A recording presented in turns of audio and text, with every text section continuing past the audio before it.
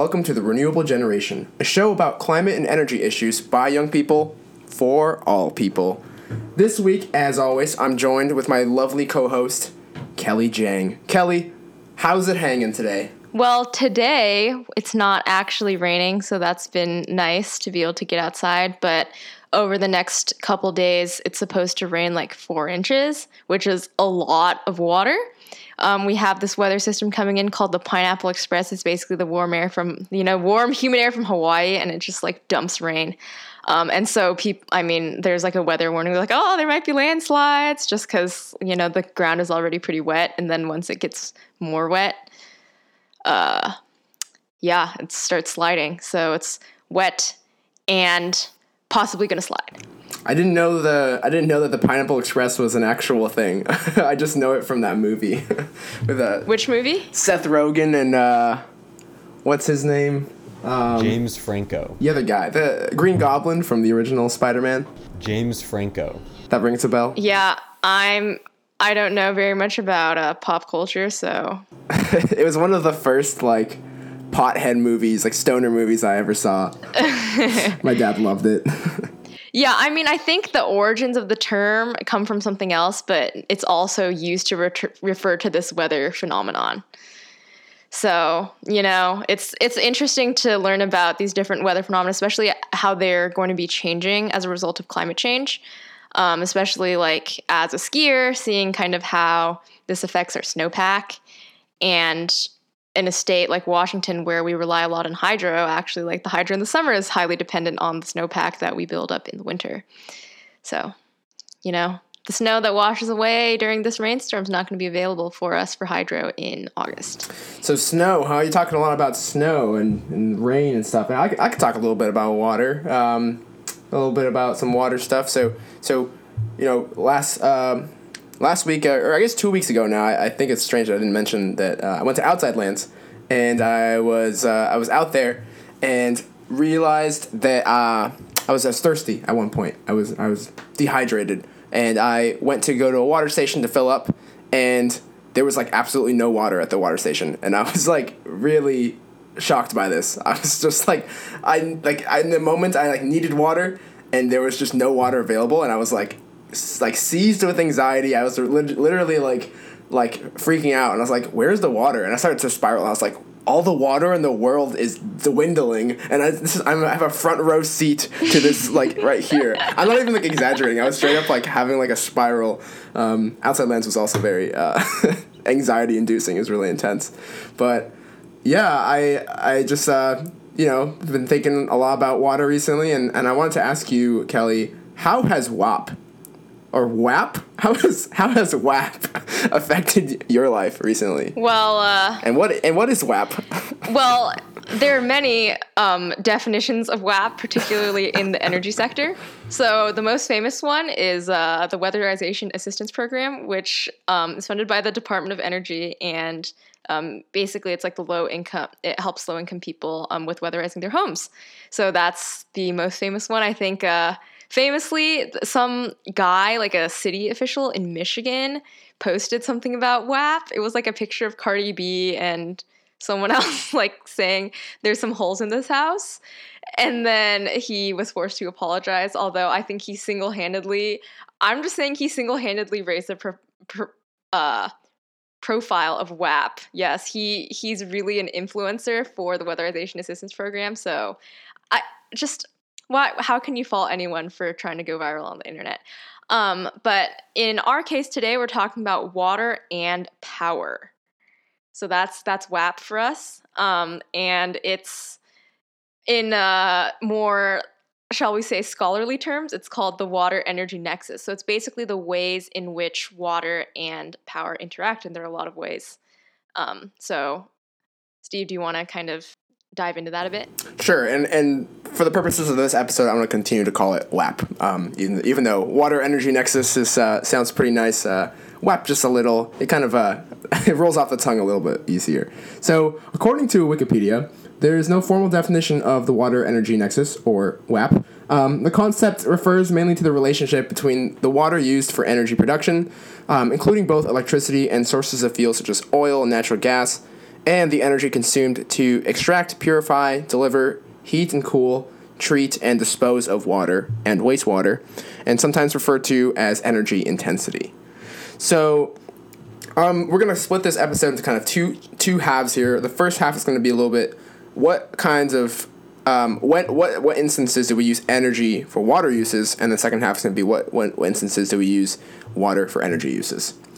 So starting off, in 2001, operating water systems in the United States consumed approximately 3% of total annual electricity.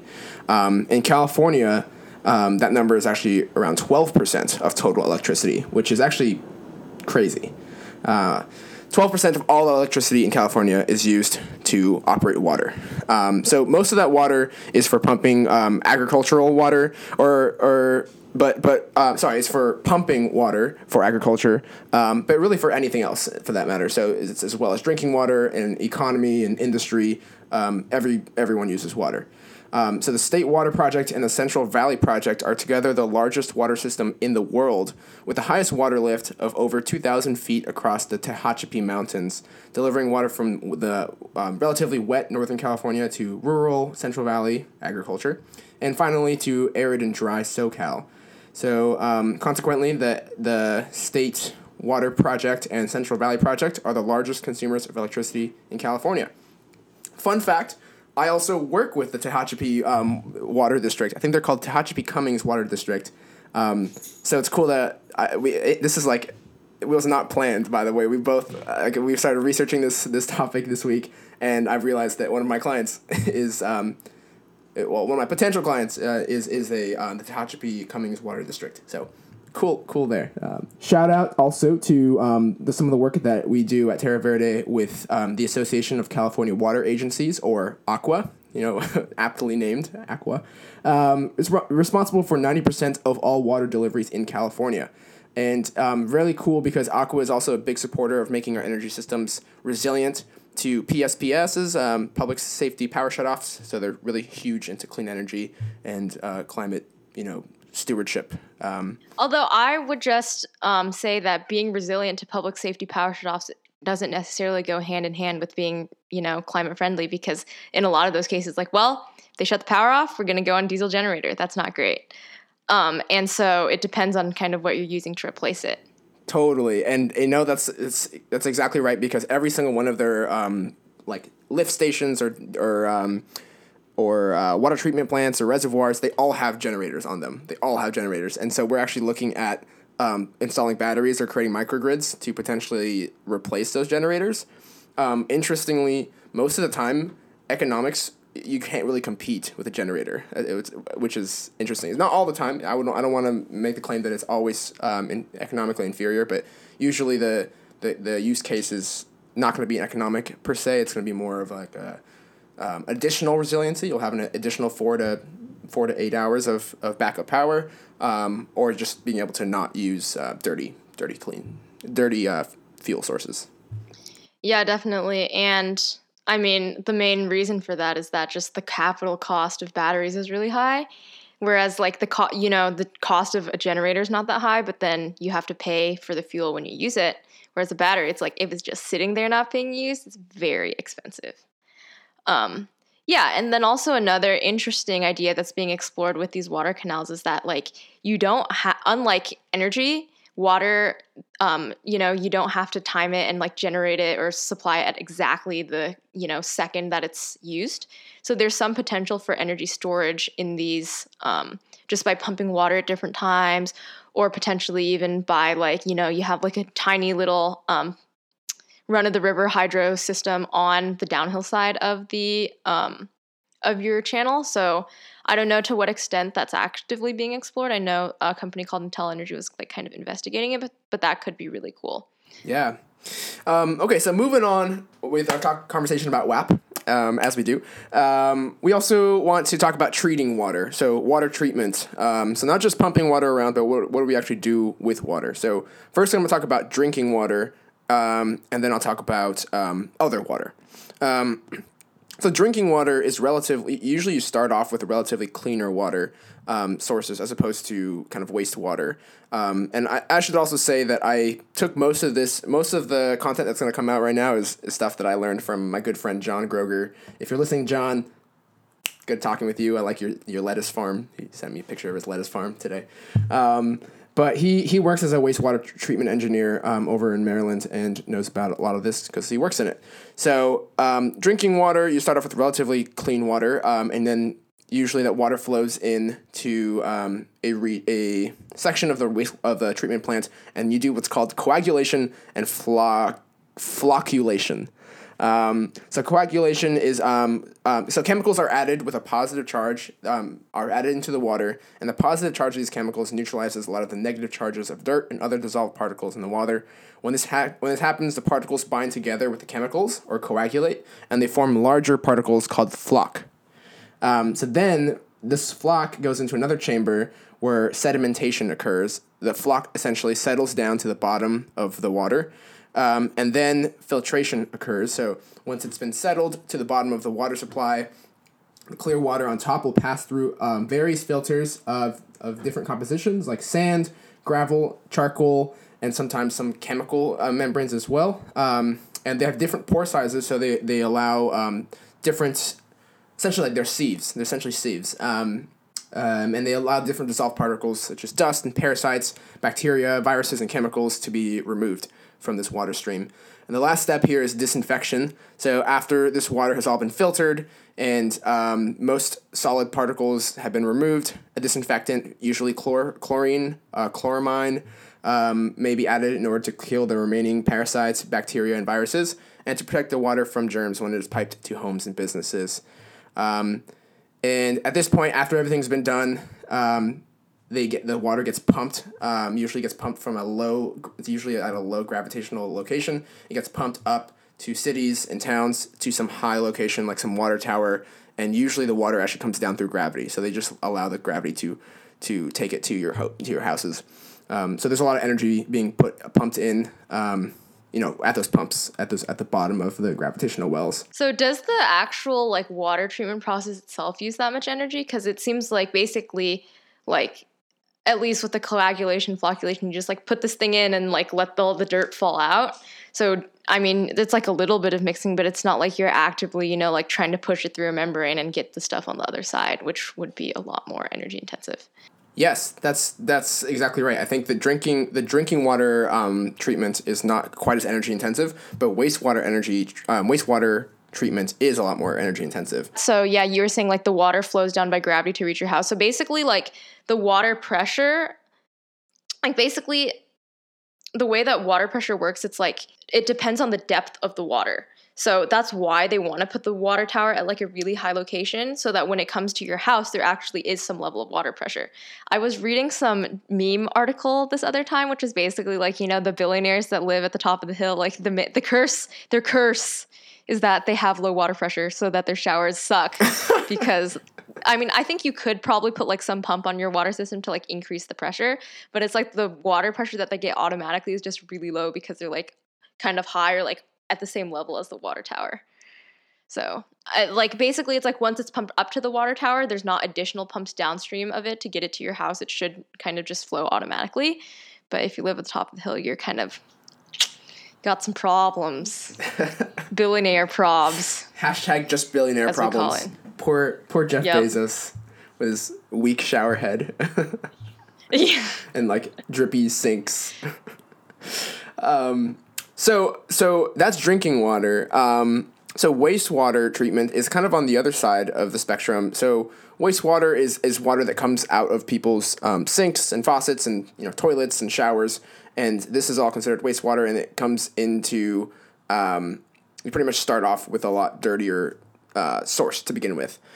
So the first couple of steps here is there are various numbers of screens and sieves that remove large objects such as rocks and sand and twigs and whatever else falls into this stream of water. Sometimes, funnily enough, the YouTube video that I watched to learn about this, even drugs and guns get sorted into the mix here. Yeah, so a lot of these wastewater treatment plants, they have this whole system where if they find like some illicit substance, they'll ship it off to the nearest police station, and they put it in a locker somewhere. So people would be flushing stuff, all drains lead to wastewater treatment plants, as they say. Well, that's actually not necessarily true, because some of the storm drains just go into the water, Like, if you've seen some of the stickers on the drains that are like, oh, this, like here, it'll be like, this drains to Puget Sound, or in the bay, it'll be like this drain to the bay, so, to try to discourage people from like dumping their random stuff down the storm drains. True. I wonder what kind of sewer that like Pennywise was sitting in. Was that like a one going to a wastewater treatment plant, or Pennywise? Pennywise from It, the scary movie. You don't know about It?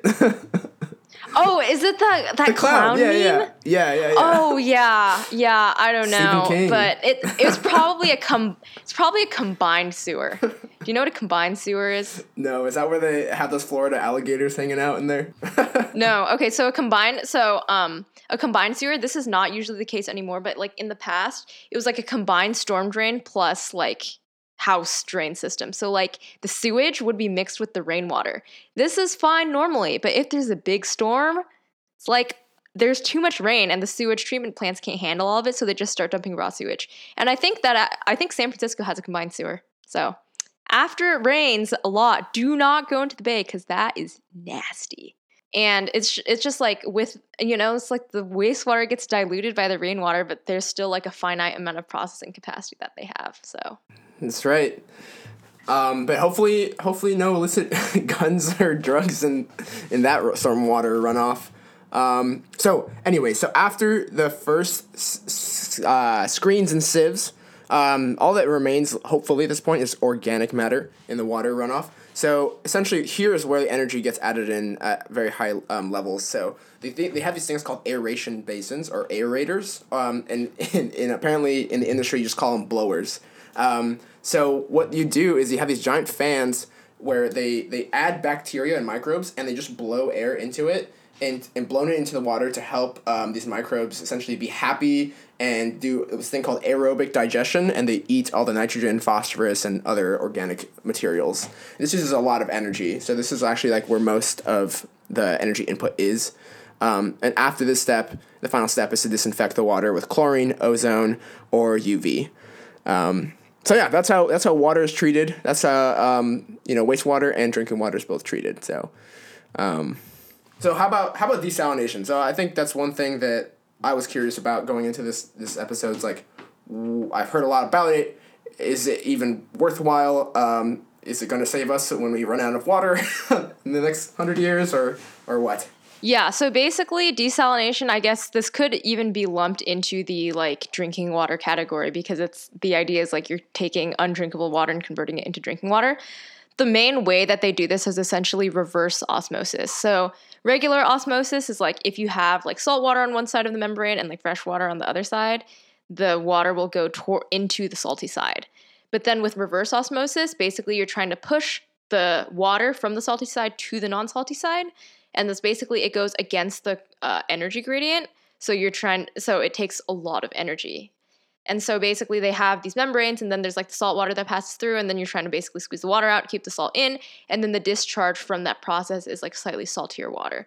So one of the issues, I don't think this is that big of an issue, but it has been brought up, is that like when you're just, you're increasing the saltiness of your local like bay or ocean or whatever. And then another much bigger concern is the amount of electricity consumption, because these things, like apparently 36% of the cost for desalination are electricity costs. It takes about 3 kilowatt hours per cubic meter of water to produce fresh water. I don't really have a good frame of reference for that, so let's see.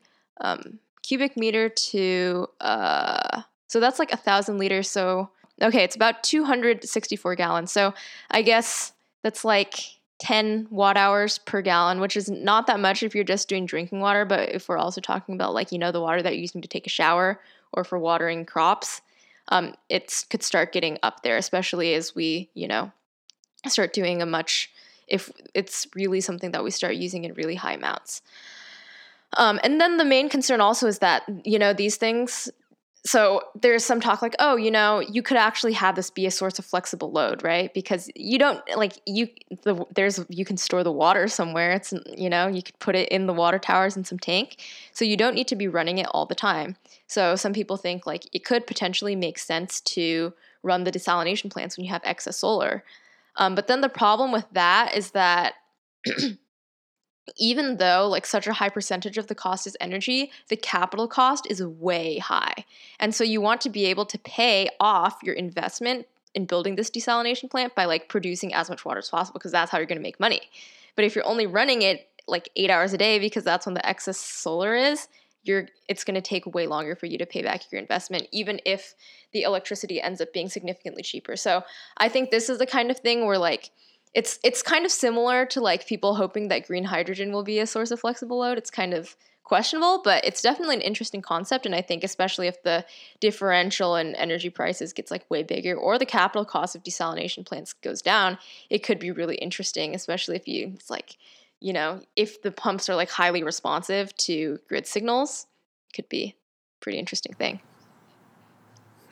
Smart water desalinators, essentially. Smart desalination. That's the future. Can you sell? Move over, smart water. Oh, that'd be the real smart water. Imagine if smart water was made, from smart desalination plants. Exactly. So moving on here, we're moving on to other energy uses with water. So heating and cooling.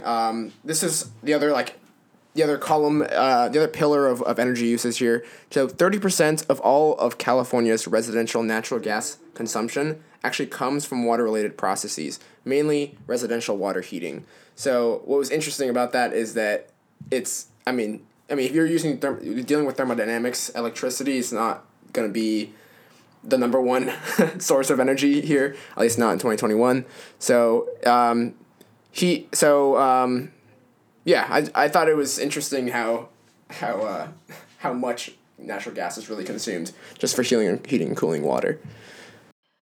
Yeah, but one thing I would add is like that's the case for California because you're not using natural gas to heat your house that much. Like maybe we can look up we're not going to do it right now, but like I'm sure that the percentage of natural gas consumption that's used for heating hot water in Washington is significantly lower, just because we have a lot of natural gas furnaces that we use for heat.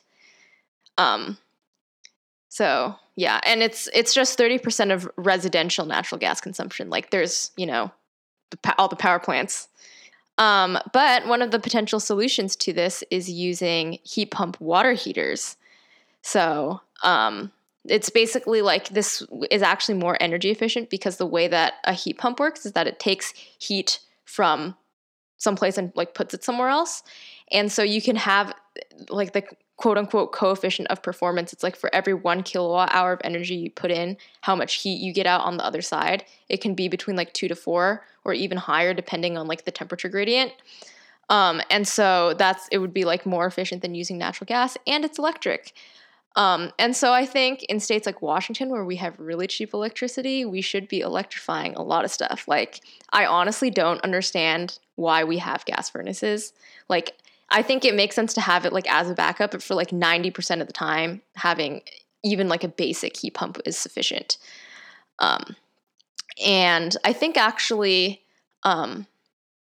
after the heat wave we had this summer, this is getting slightly off track, but after the big heat wave we had this summer, there was some legislation proposed. It's like, okay, like every air conditioner has to also be a heat pump. So it's like people are going to be installing air conditioning anyway. We should make that also be possible to reduce your natural gas use in the winter. So I'm not totally sure what happened with that, but I saw that. I was like, that's cool. Good job, state legislators of Washington. That's also especially important when you start to consider that most Americans don't, or most consumers, I would assume, but most Americans don't replace their major appliances unless they need to. It's a replacement of emergency, meaning it's broken down when you need it, and you just pretty much got to buy a new one ASAP. And that's usually in like in the temperature extremes, in the winter or in the summer when it's like really really hot or really really cold, and your AC breaks or your heater breaks. So for the most part, I have my sister's boyfriend actually asks me a lot about natural gas sometimes, and their whole house is hooked up to natural gas, and they say like I'm telling them you should go electrify, and you should definitely electrify, but I think there's something to be said about when is it really feasible to electrify, and that's going to be when the appliance breaks, and sometime in the next 0 to 30 years. So that's really like the most... Yeah, your gas appliances. Well, the thing is, your gas appliances don't actually last 30 years. They maybe last for like 15 years. But it's like, if we want everything to be decarbonized by 2035, we can't be putting any new gas appliances in like right now. Absolutely. And I think, right now it's like you have to make the default and possibly only option to retrofit with electric. Whereas right now it's kind of like they're trying to make incentives to encourage people to install heat pumps, but it's like, no, you should just like not even make gas an option. And then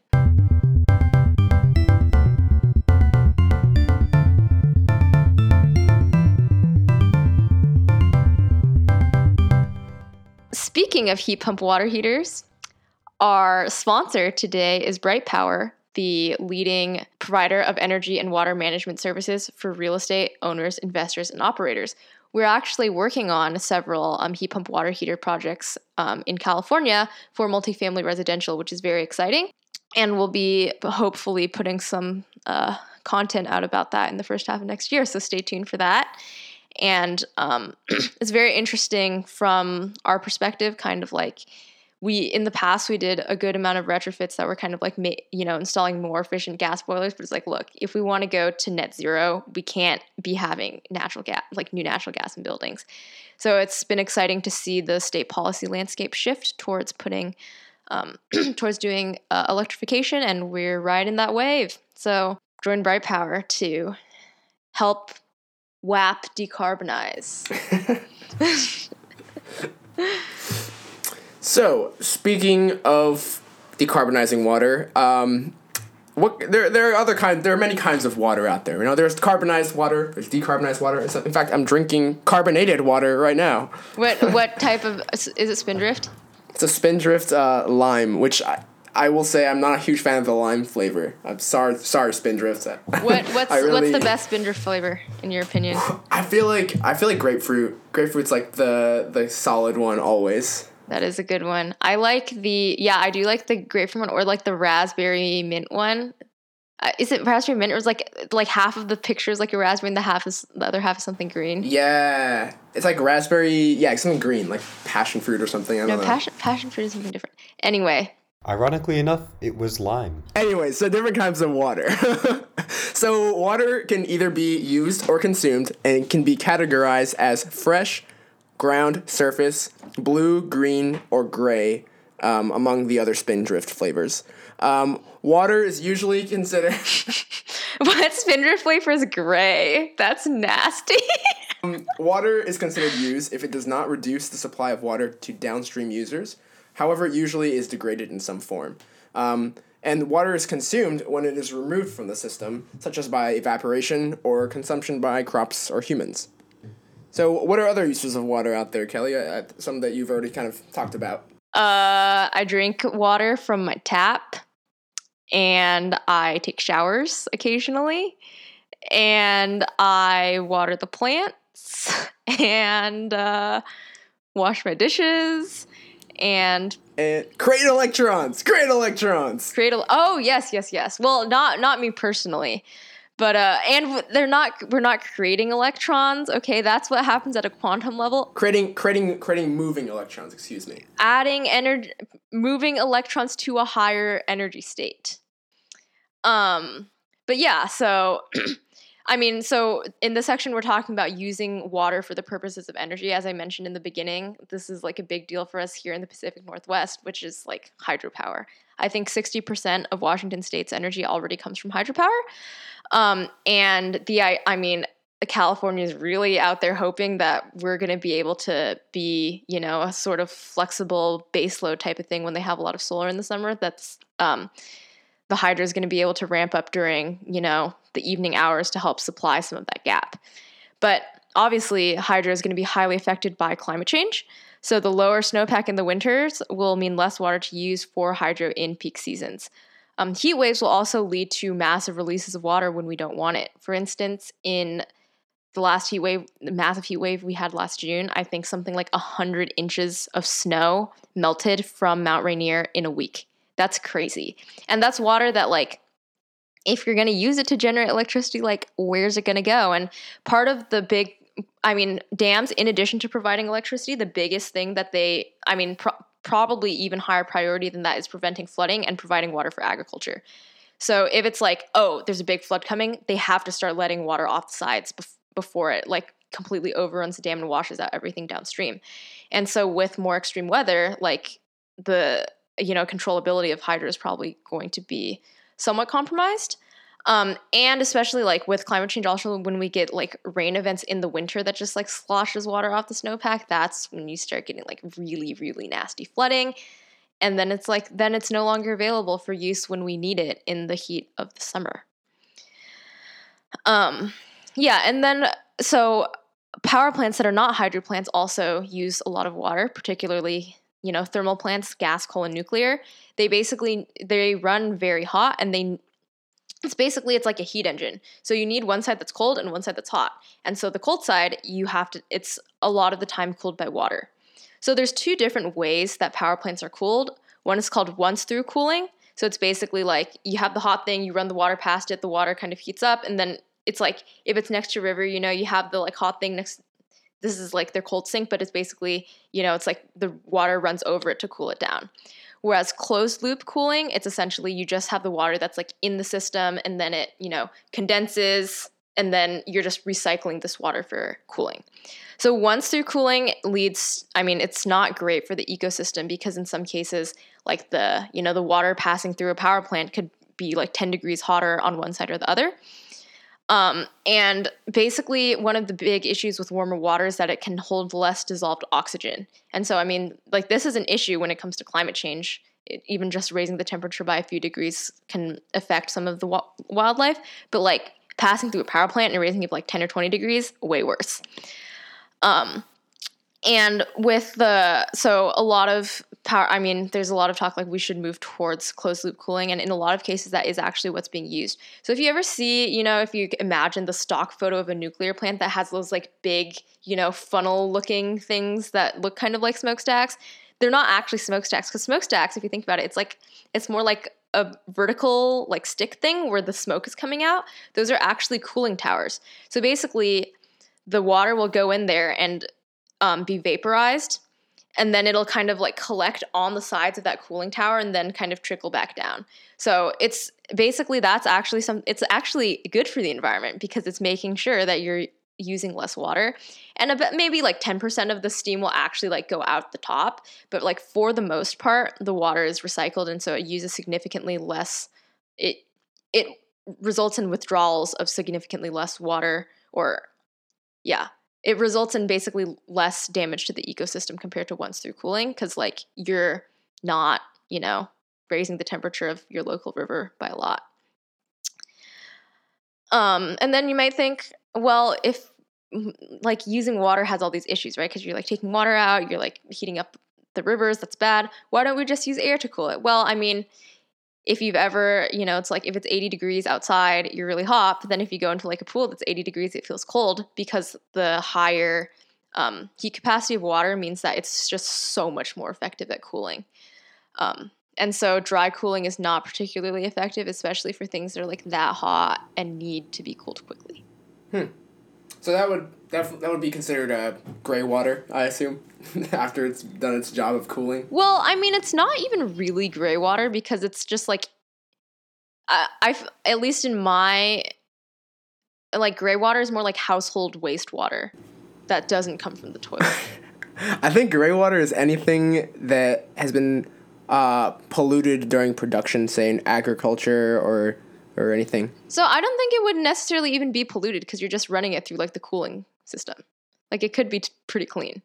But at least it's not, maybe that is the gray flavored Spindrift water. It's power plant effluent.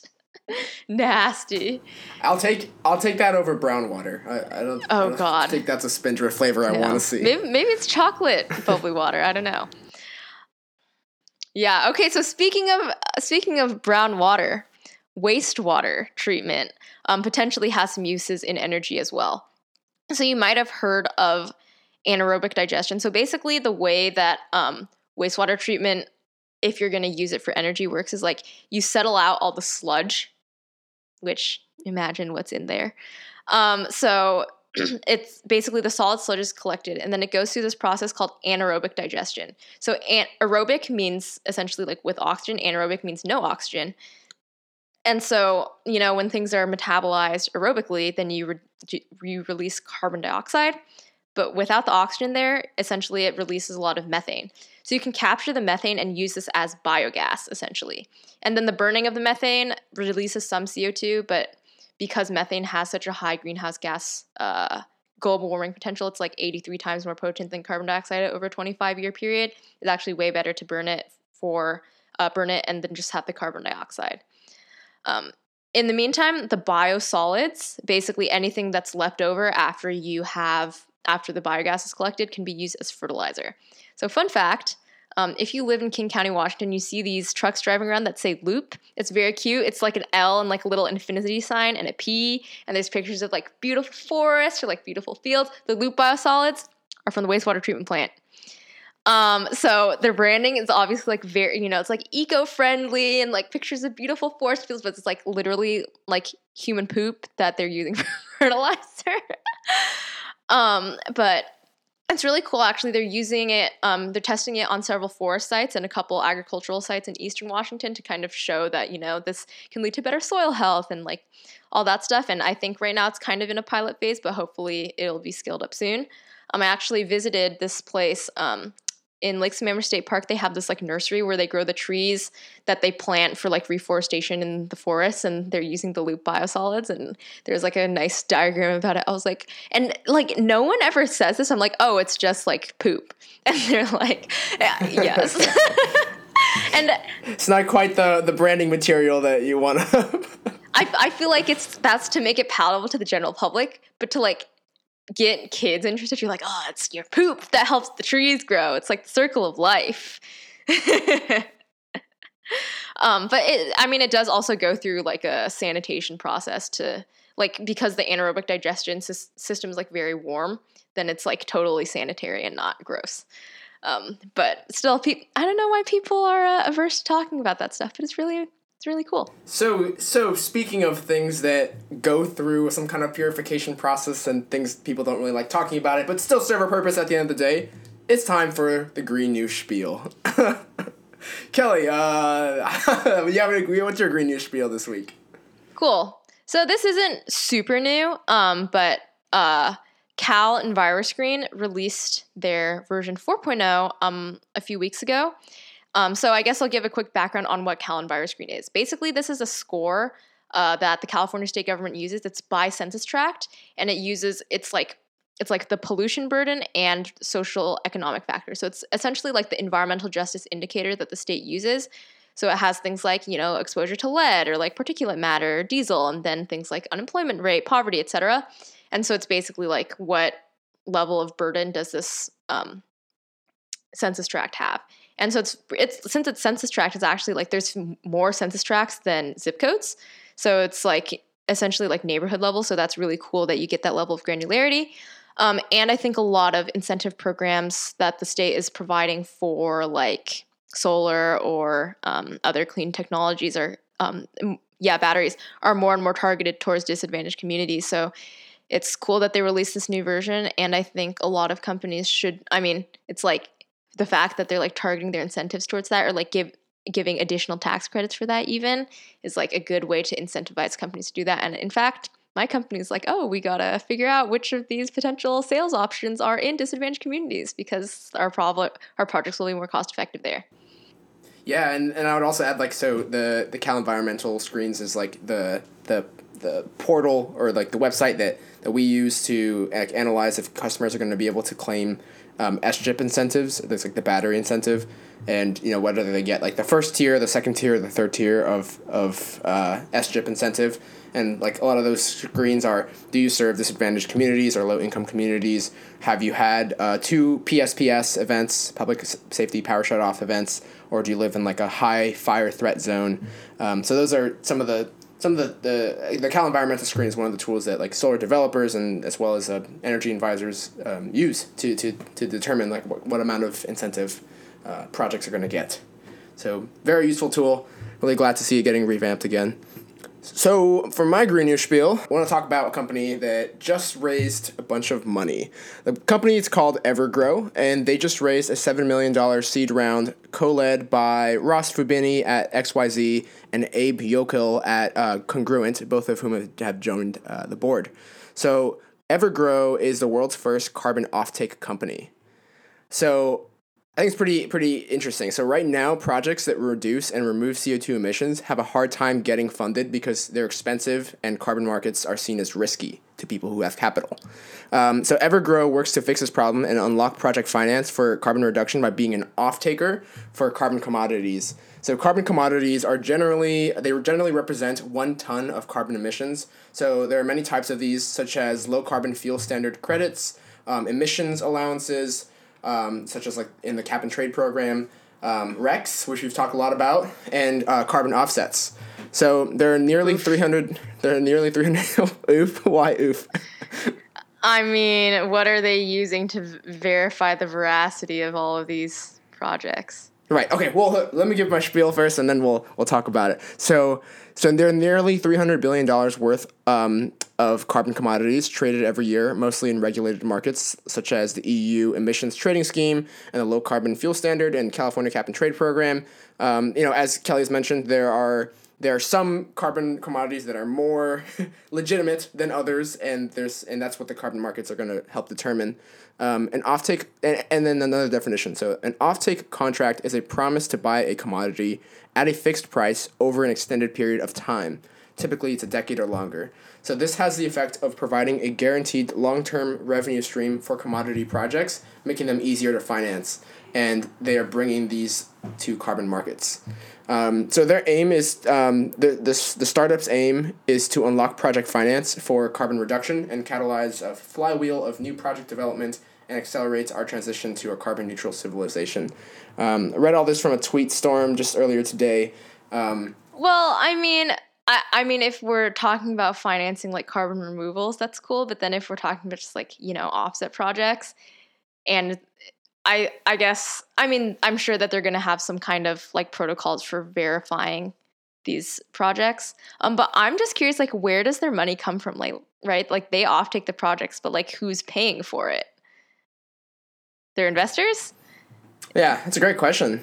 I think it's through those regulated markets, those regulated carbon markets. So like LCFS, low carbon fuel standard, or RECs. RECs, like who pays for RECs? Like it's monetized because there's regulation that says it's worth some money. But then I thought, okay, so let's say I thought it was supposed to help provide price certainty. So like the low carbon fuel standard, like it can, the price of those credits can vary over time. Are they kind of just like a hedge or something like that? I think, yeah, they're trying to, so they're creating, that's right, they're doing offset, they're being an off-taker. So essentially they're going to say they're going to buy this commodity at a fixed price, let's say $50 per ton over 13 years or something like that. So it creates that structure in the market that people can start to, flood capital into. Okay. Yeah, so it's kind of just like providing more certainty relative to the price of carbon or credits or whatever that could go up or down. Well, there is pretty significant upside for them if they like lock in the price of carbon projects right now and the price of carbon in California goes way up, which it could as the limits get tightened. So could be really interesting to see. Yeah, especially with this. We haven't mentioned this at all in the episode, but the bipartisan infrastructure package just passed in the BIF. The BIF. They just passed, and the Build Back Better plan is not quite passed yet, but in there, we already heard that the Clean Energy Performance Payments Program has already been scrapped, but potentially there will be a carbon fee, or a carbon price, or a carbon tax, and if any one of those three names gets put into the bill, this company, Evergrow, could definitely capitalize on that. Well, I'm looking forward to hearing more about this company. Honestly, I don't know that much about finance, so I'm glad that there's other experts in that space who can handle all of that. Yeah, and this is not really a greenish feel, but I read this book the other day called Range by David Epstein. It was so good. I highly recommend it. It's basically about how, like, having a wide range of different interests and, not focusing necessarily on one specific thing, it gives you the power. I'm going to say power, but it actually is a power to, like, integrate things from different fields, and make connections that otherwise you might not have. And so I think, like, at least we're trying to have some range here. We're both, like, engineers and, like, nerdy people by day. We try to dabble in policy. Outside of that, we write bad music, which, by the way, we do have to make that music video. Oh, we do. The fans to the fans, you'll hear something. You'll hear this. It's when our it's a parody. It's a parody. That's all I'll say for now. You wanna say it? You wanna say the title? Oh yes, it's Powerwall. It's a parody of Wonderwall. So stay tuned for that. That'll be our premiere for season 4. I said maybe. You're gonna be the one that saves me. Saves me. It's coming, and also coming is our carbon capture and storage episode, which it's definitely. I mean, as much as we talk about it, it will come out. We promise. We'll capture all of our knowledge about carbon capture and store it in the form of a podcast. One of these days, first I have to capture the knowledge before I can store it in audio form. And with that, we end the segment and we end the show. Thank you so much again for listening to us. I'm climate_Steve on socials, and Kelly. I'm at Kelly M. Jang. Slide into our DMs to tell us if there's anyone we should interview, or if there's any other topics, or if there's any other acronyms for WAP that you can think of that are related to energy or not. I was thinking, there's, last week Austin was talking about the food, energy, water nexus. It could be water, agriculture, power. That's the next episode where we go outside of our areas of expertise and try to put together a show. Oh, that's us every week. So, yeah, if you liked our show, feel free to give us a like and review, and tell a coworker, tell a friend or a family member, and let us know what you want to hear about, too. Yeah, DM us. Tell us what you're interested about, and we'll maybe make an episode about it. Thanks again for listening. Have a great rest of your night.